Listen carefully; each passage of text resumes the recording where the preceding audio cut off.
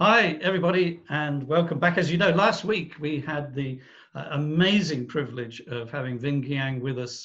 We'll be talking about this book, The Alchemist, and what it means to be an alchemist in our own lives. And Vinh and I were sharing some stories from each of our experiences with that. And Vinh, thank you so much for coming back again this week. I know lots of listeners and viewers are going to be, with bated breath because we kind of hinted last week, did we not, that we were going to have some magic, maybe? Yeah. So no pressure, but it'd be wonderful if you could amaze us. Well, I want you to experience this, Colm. So I'm going to do this for you. Obviously, there's no one else for me to do this for. So Colm, I want you to do me a favor, right? So I want you to go to my website and just load it up on another page. So my website is www.vingiang, so VINHGIANG.com. Just go there and get it loaded and then come back to me. Okay. All right. Do you want to keep talking? Well, what are you doing now? While I'm doing this, why don't you tell everybody? No. I'm currently in my garage studio, and it's funny because this entire COVID situation has forced magicians to even have to innovate the way we do magic. So you all kind of experience, whether auditory wise or visually, if you're watching this as well, you get to experience how magicians are doing magic now virtually. Because it's funny, we've all had to innovate, and that includes magicians. So you're not able, obviously, right now to go and sit in an auditorium with thousands of people at IB. Yeah. Or no, nor do I want to be quite honest. Yeah, exactly. But all right. You're offering conferences then? So corporate. Yeah, look, I currently do all of my online programs online. So I used to have a 3-day virtual workshop that I do in person. That's now transitioned to an online experience. I used to do live keynote events for my clients. That's also now transitioned to a online experience. Fantastic. Well done. I like it, by the way. I'm going to have to go back to the podcast I saw where you talk about how to set up your studio. I'm feeling a bit inadequate. My lighting's not the same. That's okay. Camera and do all that. Okay. I'm on the website on my phone. Okay. So leave the site up, Colm, and then just kind of come back to me here. I'm here. I just want you to kind of understand that you loaded that website a couple of minutes ago. So whatever's loaded there is loaded there now. Yeah. Colm, I want you to think of a playing card in a moment, but don't choose one yet. Okay. Most men tend to go for the Ace of Clubs. Women often tend to go for the Queen of Hearts. The next card that people tend to go for is the 7 of Diamonds. But I don't want you to go for those cards. They're rather common. I want you to think of any particular playing card you want that feels like a free choice. Okay. Do you have one? Yeah. Okay. So for the first time, what is the card you're thinking of? Jack of Hearts. And is there a reason why you thought of this card, Colm? Yeah, because hearts represents unconditional love. And you and I well, you're a young man. I'm not so young. So we're a couple of jacks. So I love it. A couple of jacks. Brilliant. Well, learning about unconditional love. There you go. Well, okay? So for you, there was a meaning behind it. And what's interesting is you chose that freely. And if you go back to my website now and you have a look, and I want you to scroll down until you see a picture with a green book. There should be a picture of a green book that you'll see as you scroll down slowly. Yeah. Okay. I've got the green book. It says magician. Is it this one? Yeah. There. That's it. And if you look at my bookmark there, I think you'll notice the bookmark I use is a... the bookmark that I use is a Jack of Hearts. That's the bookmark that I use. And I don't know how you did that, Colm. I know. You see, so again, that's an example of how magicians have learned how to innovate their craft. Is, we have to be able to create an experience where, you're sitting over there, where you are halfway across the world and I'm over here. And we still need to be able to create an experience like what you just experienced. So there you go. Hopefully won't be as amazing and as astonishing for the audience members, but I'm glad you enjoyed that. Well, yes.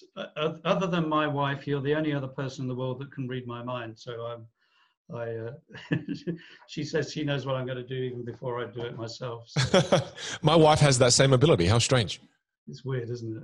Yeah, it's weird. Especially when I do things wrong and she's not even there. She can sense it. It's amazing.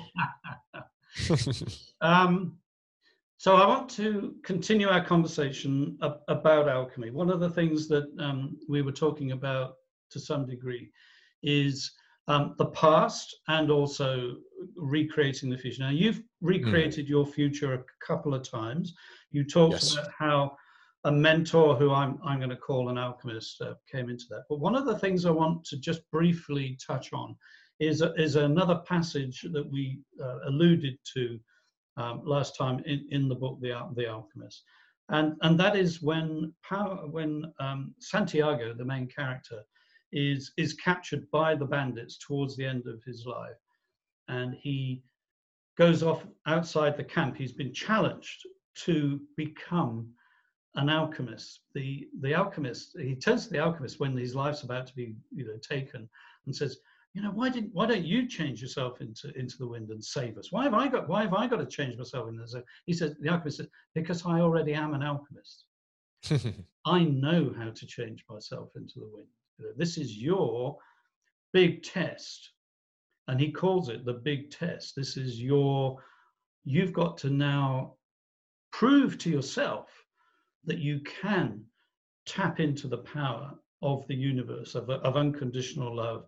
You can speak to the wind, you can speak to the desert, you can commune with the sun, you can commune with the hand that wrote all, and you can perform miracles. So when you commit, this is what I'm interested in, when you commit to your shifts and change, something that seems to come across to me, when I heard your last podcast, was that you have immense passion, Vin, for what you do. There's no half measures with Right. you. Is there? Yeah, am I right? Yeah, well, no, and it's because of one of the traits that magic has taught me. Okay. Colm, some of the pieces of sleight of hand that we have to learn, it takes you 30, 40, 50 hours to be able to master. Some of them hundreds of hours to master. So magicians learn something, which Raymond Joseph Teller, the magician from Penn and Teller, the one that plays the mute, he's actually, he plays the mute, and sometimes you don't get to hear his wisdom, but in life he's an extremely wise man. And he has a quote where he says, magic is just someone spending more time on something than anybody might reasonably expect. Yeah. And what that quote reveals to us is that, the message behind that is mastery.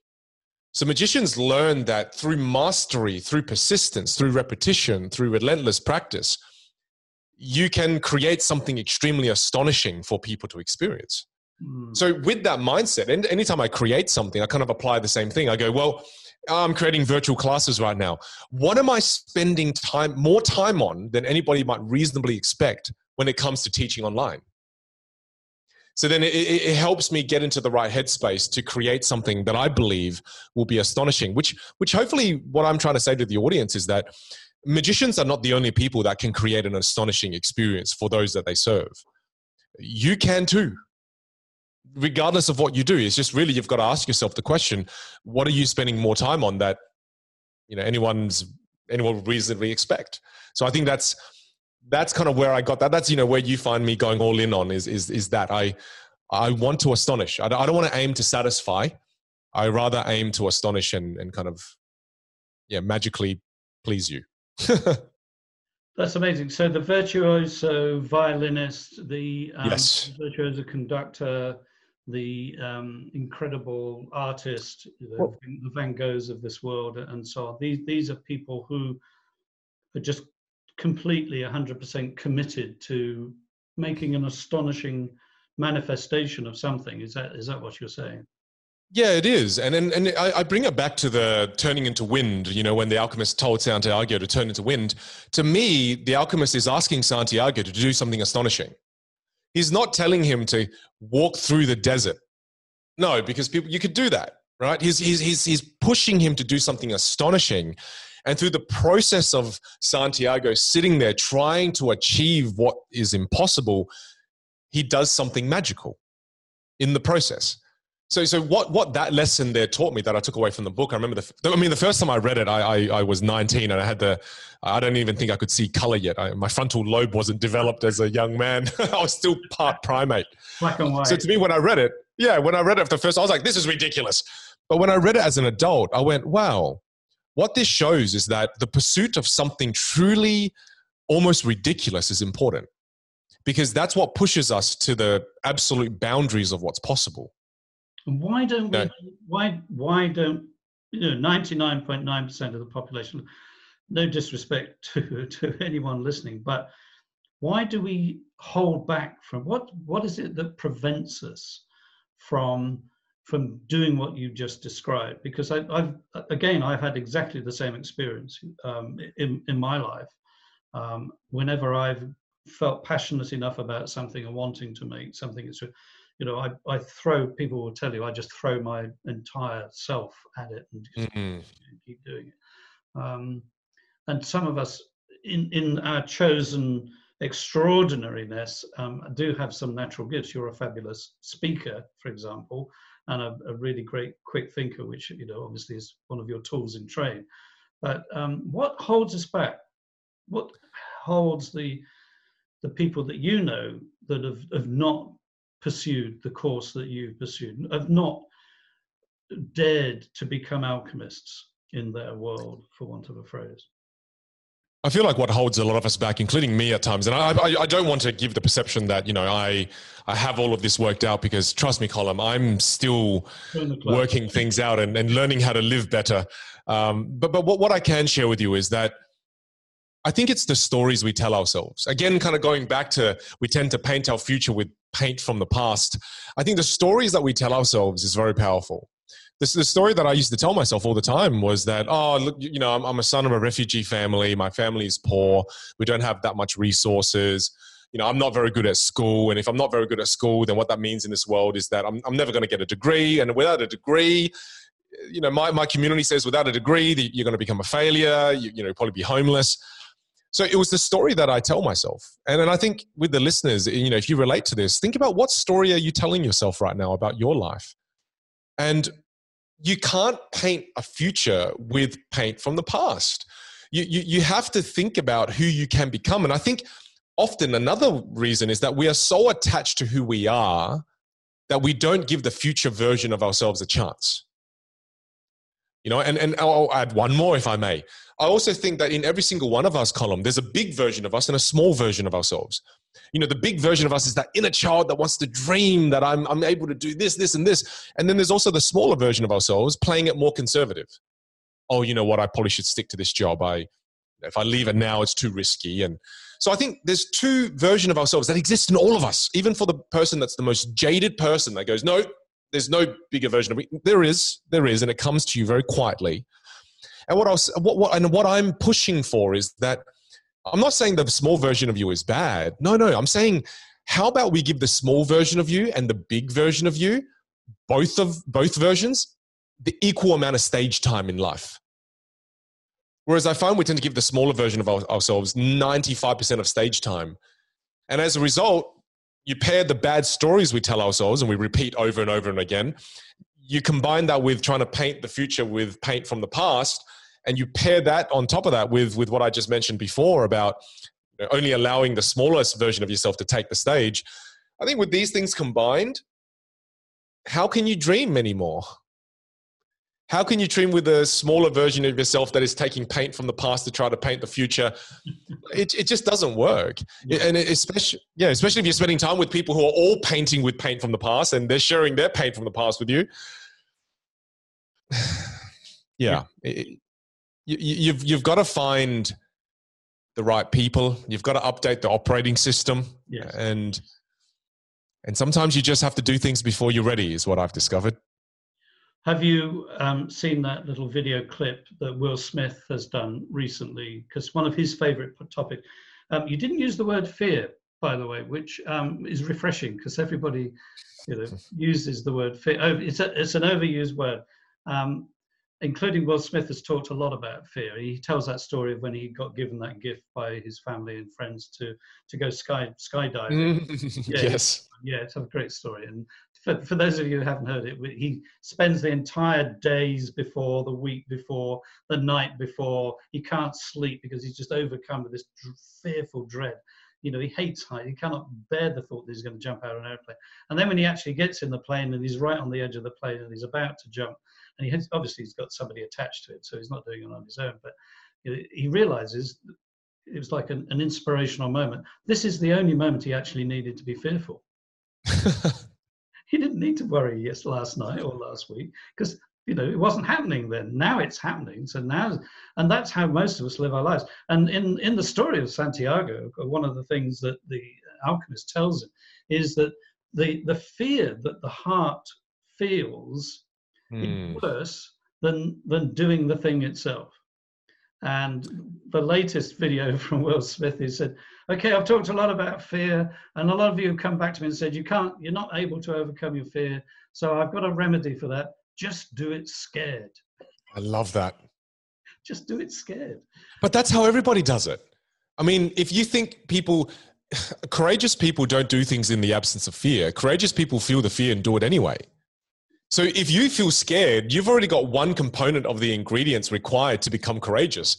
If you already feel scared, I mean, being scared and being fearful is actually an ingredient of being courageous. Yeah. So to me, the only ingredient you're missing if you feel scared is action, because fear plus action equals courage. So if you feel scared, look, you've got 50% of the ingredients already to be courageous. Just add action, and now in the process, you are courageous.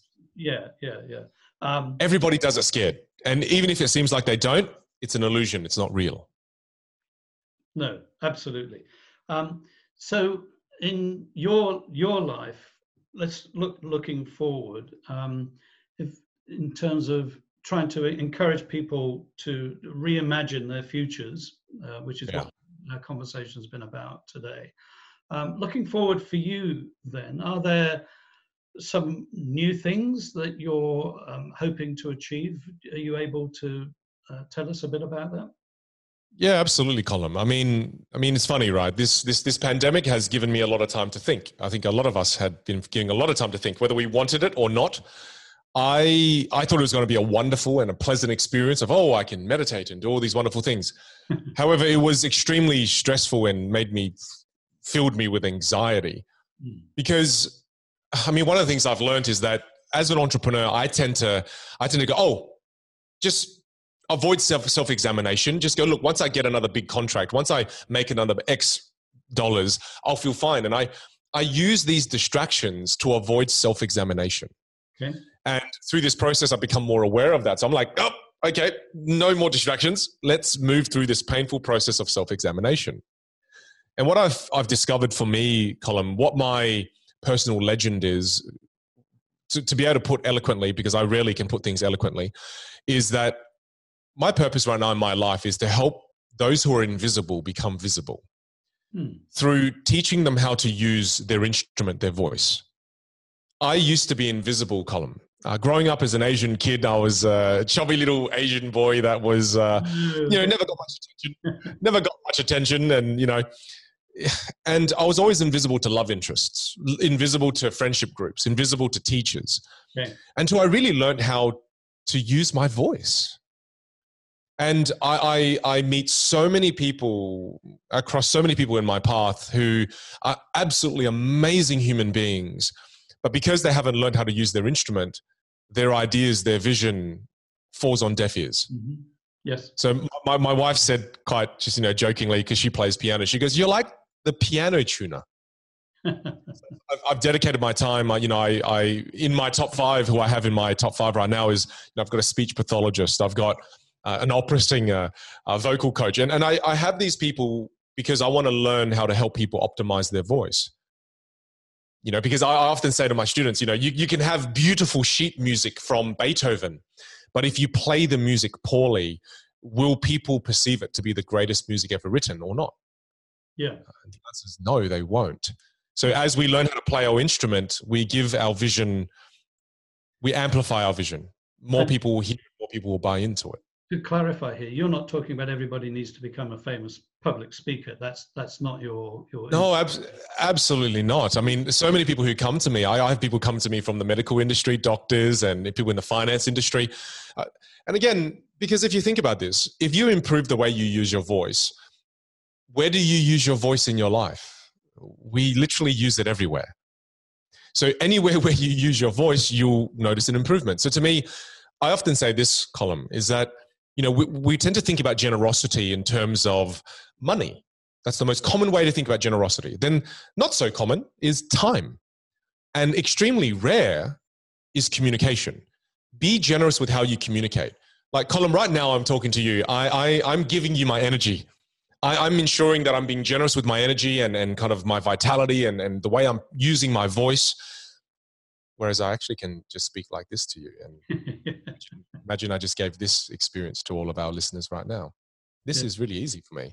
Well, so to me, it's been a very nice conversation. We'll turn you off now. No. Yeah, but that's the thing is that I think generosity in form of communication is very important as well.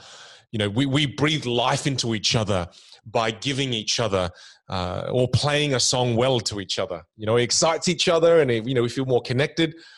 So to me, communication skills and the ability to use my instrument has changed my life. And I did that for a living, Colm. I spoke at conferences, and I go down and people go, "Wow, you're amazing!" And I often have to wear a neck brace at the end of these experiences because my head gets so big. But I've now learned that, sure, I've somewhat become tired of people telling me I'm amazing. It's like Doris Day has a soundtrack where she says, the applause becomes old after a while. So for me, the applause for me in that sense has become old, and I now want to teach it. Okay. My dad my family named me, in Chinese is Jian Yong Guang, in Vietnamese is Yang Yin Wang, which essentially means a forever light. And my dad said, your purpose in life, he told me this years ago. It's interesting. He goes, son, your purpose in your life is you're a light source that can't be put out. And there are many people who have candles and their light source has been put out. You're here to help light candles that have gone dark. Yeah. Which was, I was like, wow, that's really beautiful. So again, I've kind of adopted that in my life. I want to be the light for others who are in the dark. So there we are. Oh my goodness, you've got a candle there now. This is ridiculous. How serendipitous. There it is. So what you're saying is, even in our intimate personal relationships, in the context of our family, in the context of our extended family, in the context of the sports team that we're part of, just with our peers at work, makes no difference. What you just said can transform the life that we're able to offer others in each of those circumstances. And it's beyond that. I guess if you were to ask me just the same question, looking to the future, where I'm not doing voice coaching courses, obviously, but I have studied it a fair bit, as you can probably tell. But one of the things that I am looking to the future is I'm actually trying to give a voice to that child within people. What I'm encouraging people to do, when we mentioned earlier, whether it was this episode or the earlier episode, where we said that there's the little me and the big me, but something really significant you said is, in the big me, that's where the child lived. Who wants to have the exciting life, who wants to dream the big dreams. And for many of us, that child has just become this very, very, very small part. And the adult us has gone, you just be, you be quiet, you sit still.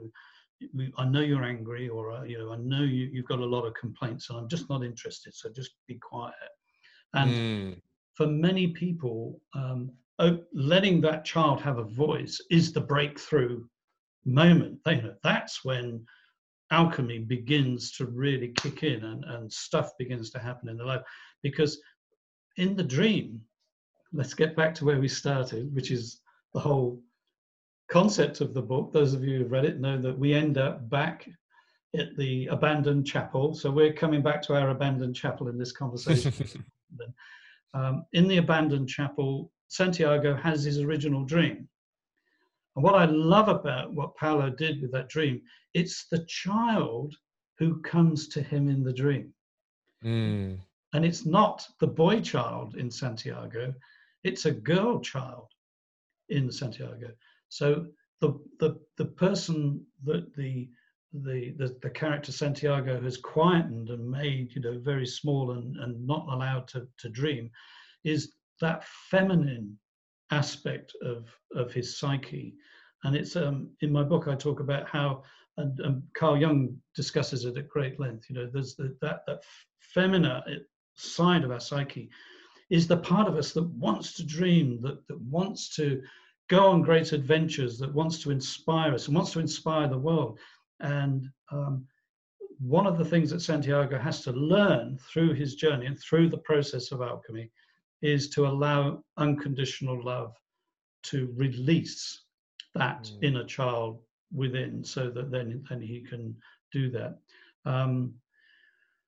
What are you reading at the moment? Have you got you're an avid reader, you're always learning. Yeah. What have you got by the side? And I just wanted to say too, Colm, I loved your summation of what you just said. I thought that was really nicely put. And I just wanted to add to it as well that I think that inner child that you speak of, I think that inner child, the inner child, or that little child version of ourselves, that's where the courageous version of us is. Kids are not scared. My son is 3, and every day he does things that I'm like, why would you do that? And it's just amazing to see the courage that you, the listeners, you, Colm, I have within us when we tap into that inner child more. So I think, to address the fear that we're talking about later, tap into the inner child a little bit and you'll find courage there. Absolutely. Look, the book I'm currently reading, a very short book, lovely book. I've read it once already. I listened to it, then I wanted to read it, is a book called Anything You Want by Derek Sivers. Fantastic little book. Colm, again, to unmask myself a little bit here, though I've achieved, success in my career, I've failed at life a lot. And in terms of, I've pursued career at the sacrifice of family. I've pursued career at the sacrifice of friends and connection. And I learned that I never knew that with more success comes more sacrifice. I didn't know those two things came hand in hand. I had a very rosy picture of success. I thought, the more success, the happier you'll be. And I got to the point where I got this success, but I also sacrificed a damn lot to get there. And I remember my dad saying one thing to me. He just said, he goes, he goes all Confucius-y on me all the time. He says, a king that knows the limits to his desires will rule a lifetime. And I, somewhere along the line as a young man, had lost track of my desires. And I had started to become immensely unhappy at the peak of my career. So my book choices right now are about, another book I read was Small Giants. And so I'm reading books that are helping me understand that I'm no longer willing to build my life around my business. My business has to build itself around me. Yeah. And I'm no longer afraid of, my friends who are MBA students who come to me and go, hey, Vin, how come you haven't scaled this? How come you haven't scaled that? And my answer now is, because I don't want to. Like having the courage to say that has been quite transformational for me. Whereas before, I'm a bit of a people pleaser. So I'm like, should I be doing that? Sure, let's do it. Let's engage and let's scale it. Whereas now I'm like, no.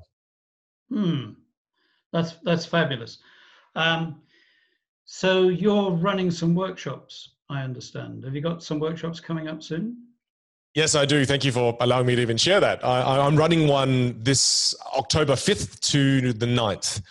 And my classes are all online and they're 2 hours a day. It's highly interactive. And if you think I can't make you feel uncomfortable through Zoom, you're wrong. So it's a highly engaging experience where I teach people, the foundations of voice, the foundations of body language, storytelling, and again, try to help you play this instrument. And in the wise words of Oliver Wendell Holmes, who says that, most people have beautiful music inside them, but before they play them, time runs out. So to me, my goal for my students is play the heck out of life so that when you die completely empty inside. All the tunes have been played, all the songs have been sung. That's it. You basically died a shriveled prune. I can testify to that. No, let's not go there. All right. Vin, this has been an absolute pleasure. Mate. Maybe my pleasure. Do it again sometime, maybe, Absolutely. Anytime I find people who love this book, and now you've just inspired me. I'm going to get your book and I'm going to dive into it. Thank you so much.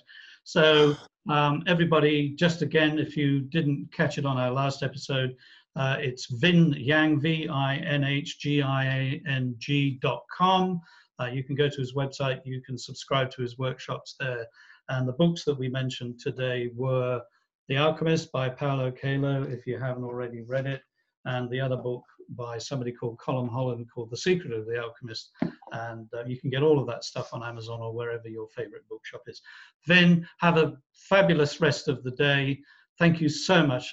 Thank you on behalf of everybody listening. It's been a great inspiration, full of fun and magic. Jack of Hearts. I love it. How did he do that? How did he do that? All right. Hope you never work it out, Colm. No, I won't. Yes, every blessing. Thanks again. Thanks, everyone.